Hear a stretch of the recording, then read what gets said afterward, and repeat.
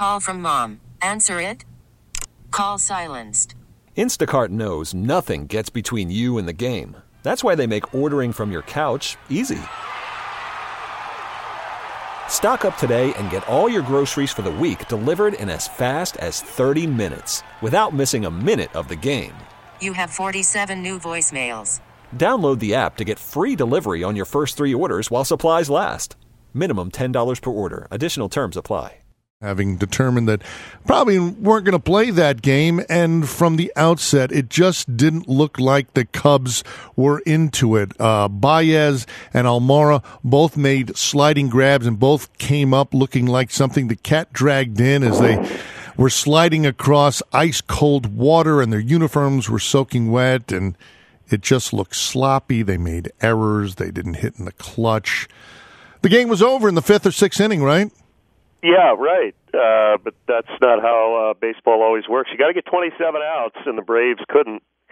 And as my great partner Jim Deshaies said, you got to put the ball in play on a day like this. And late, it just looked like the Braves pitchers couldn't get a grip on the ball either. Walks and hit batters and defensive plays that were not made. And I have to say that was number one, the coldest game I've ever called. Wow. It's not even close, just because of the dampness. It was the air temperature, the wind chill, and then the freezing drizzle that was happening the entire afternoon.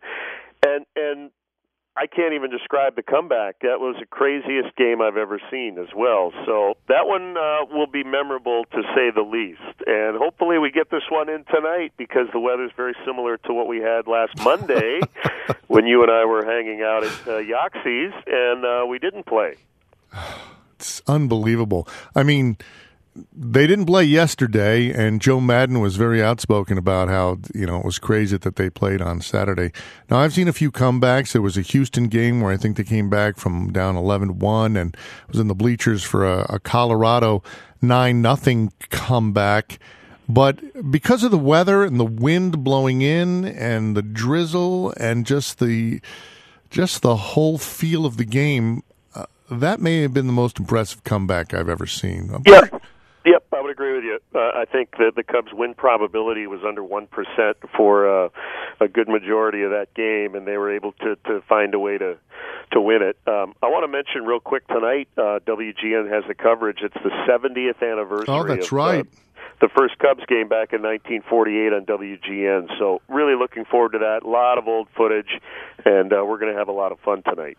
Well, very cool, and let's hope they get one in. I think this is another game that might be better enjoyed by yours truly under a blanket somewhere. I'll be under a blanket in the booth. Well, you guys stay warm, okay? I'm worried sick about you and JD in this weather. We'll be okay. All right, thanks. We'll talk to you next Monday. Sounds good, Lynn. Have a great week.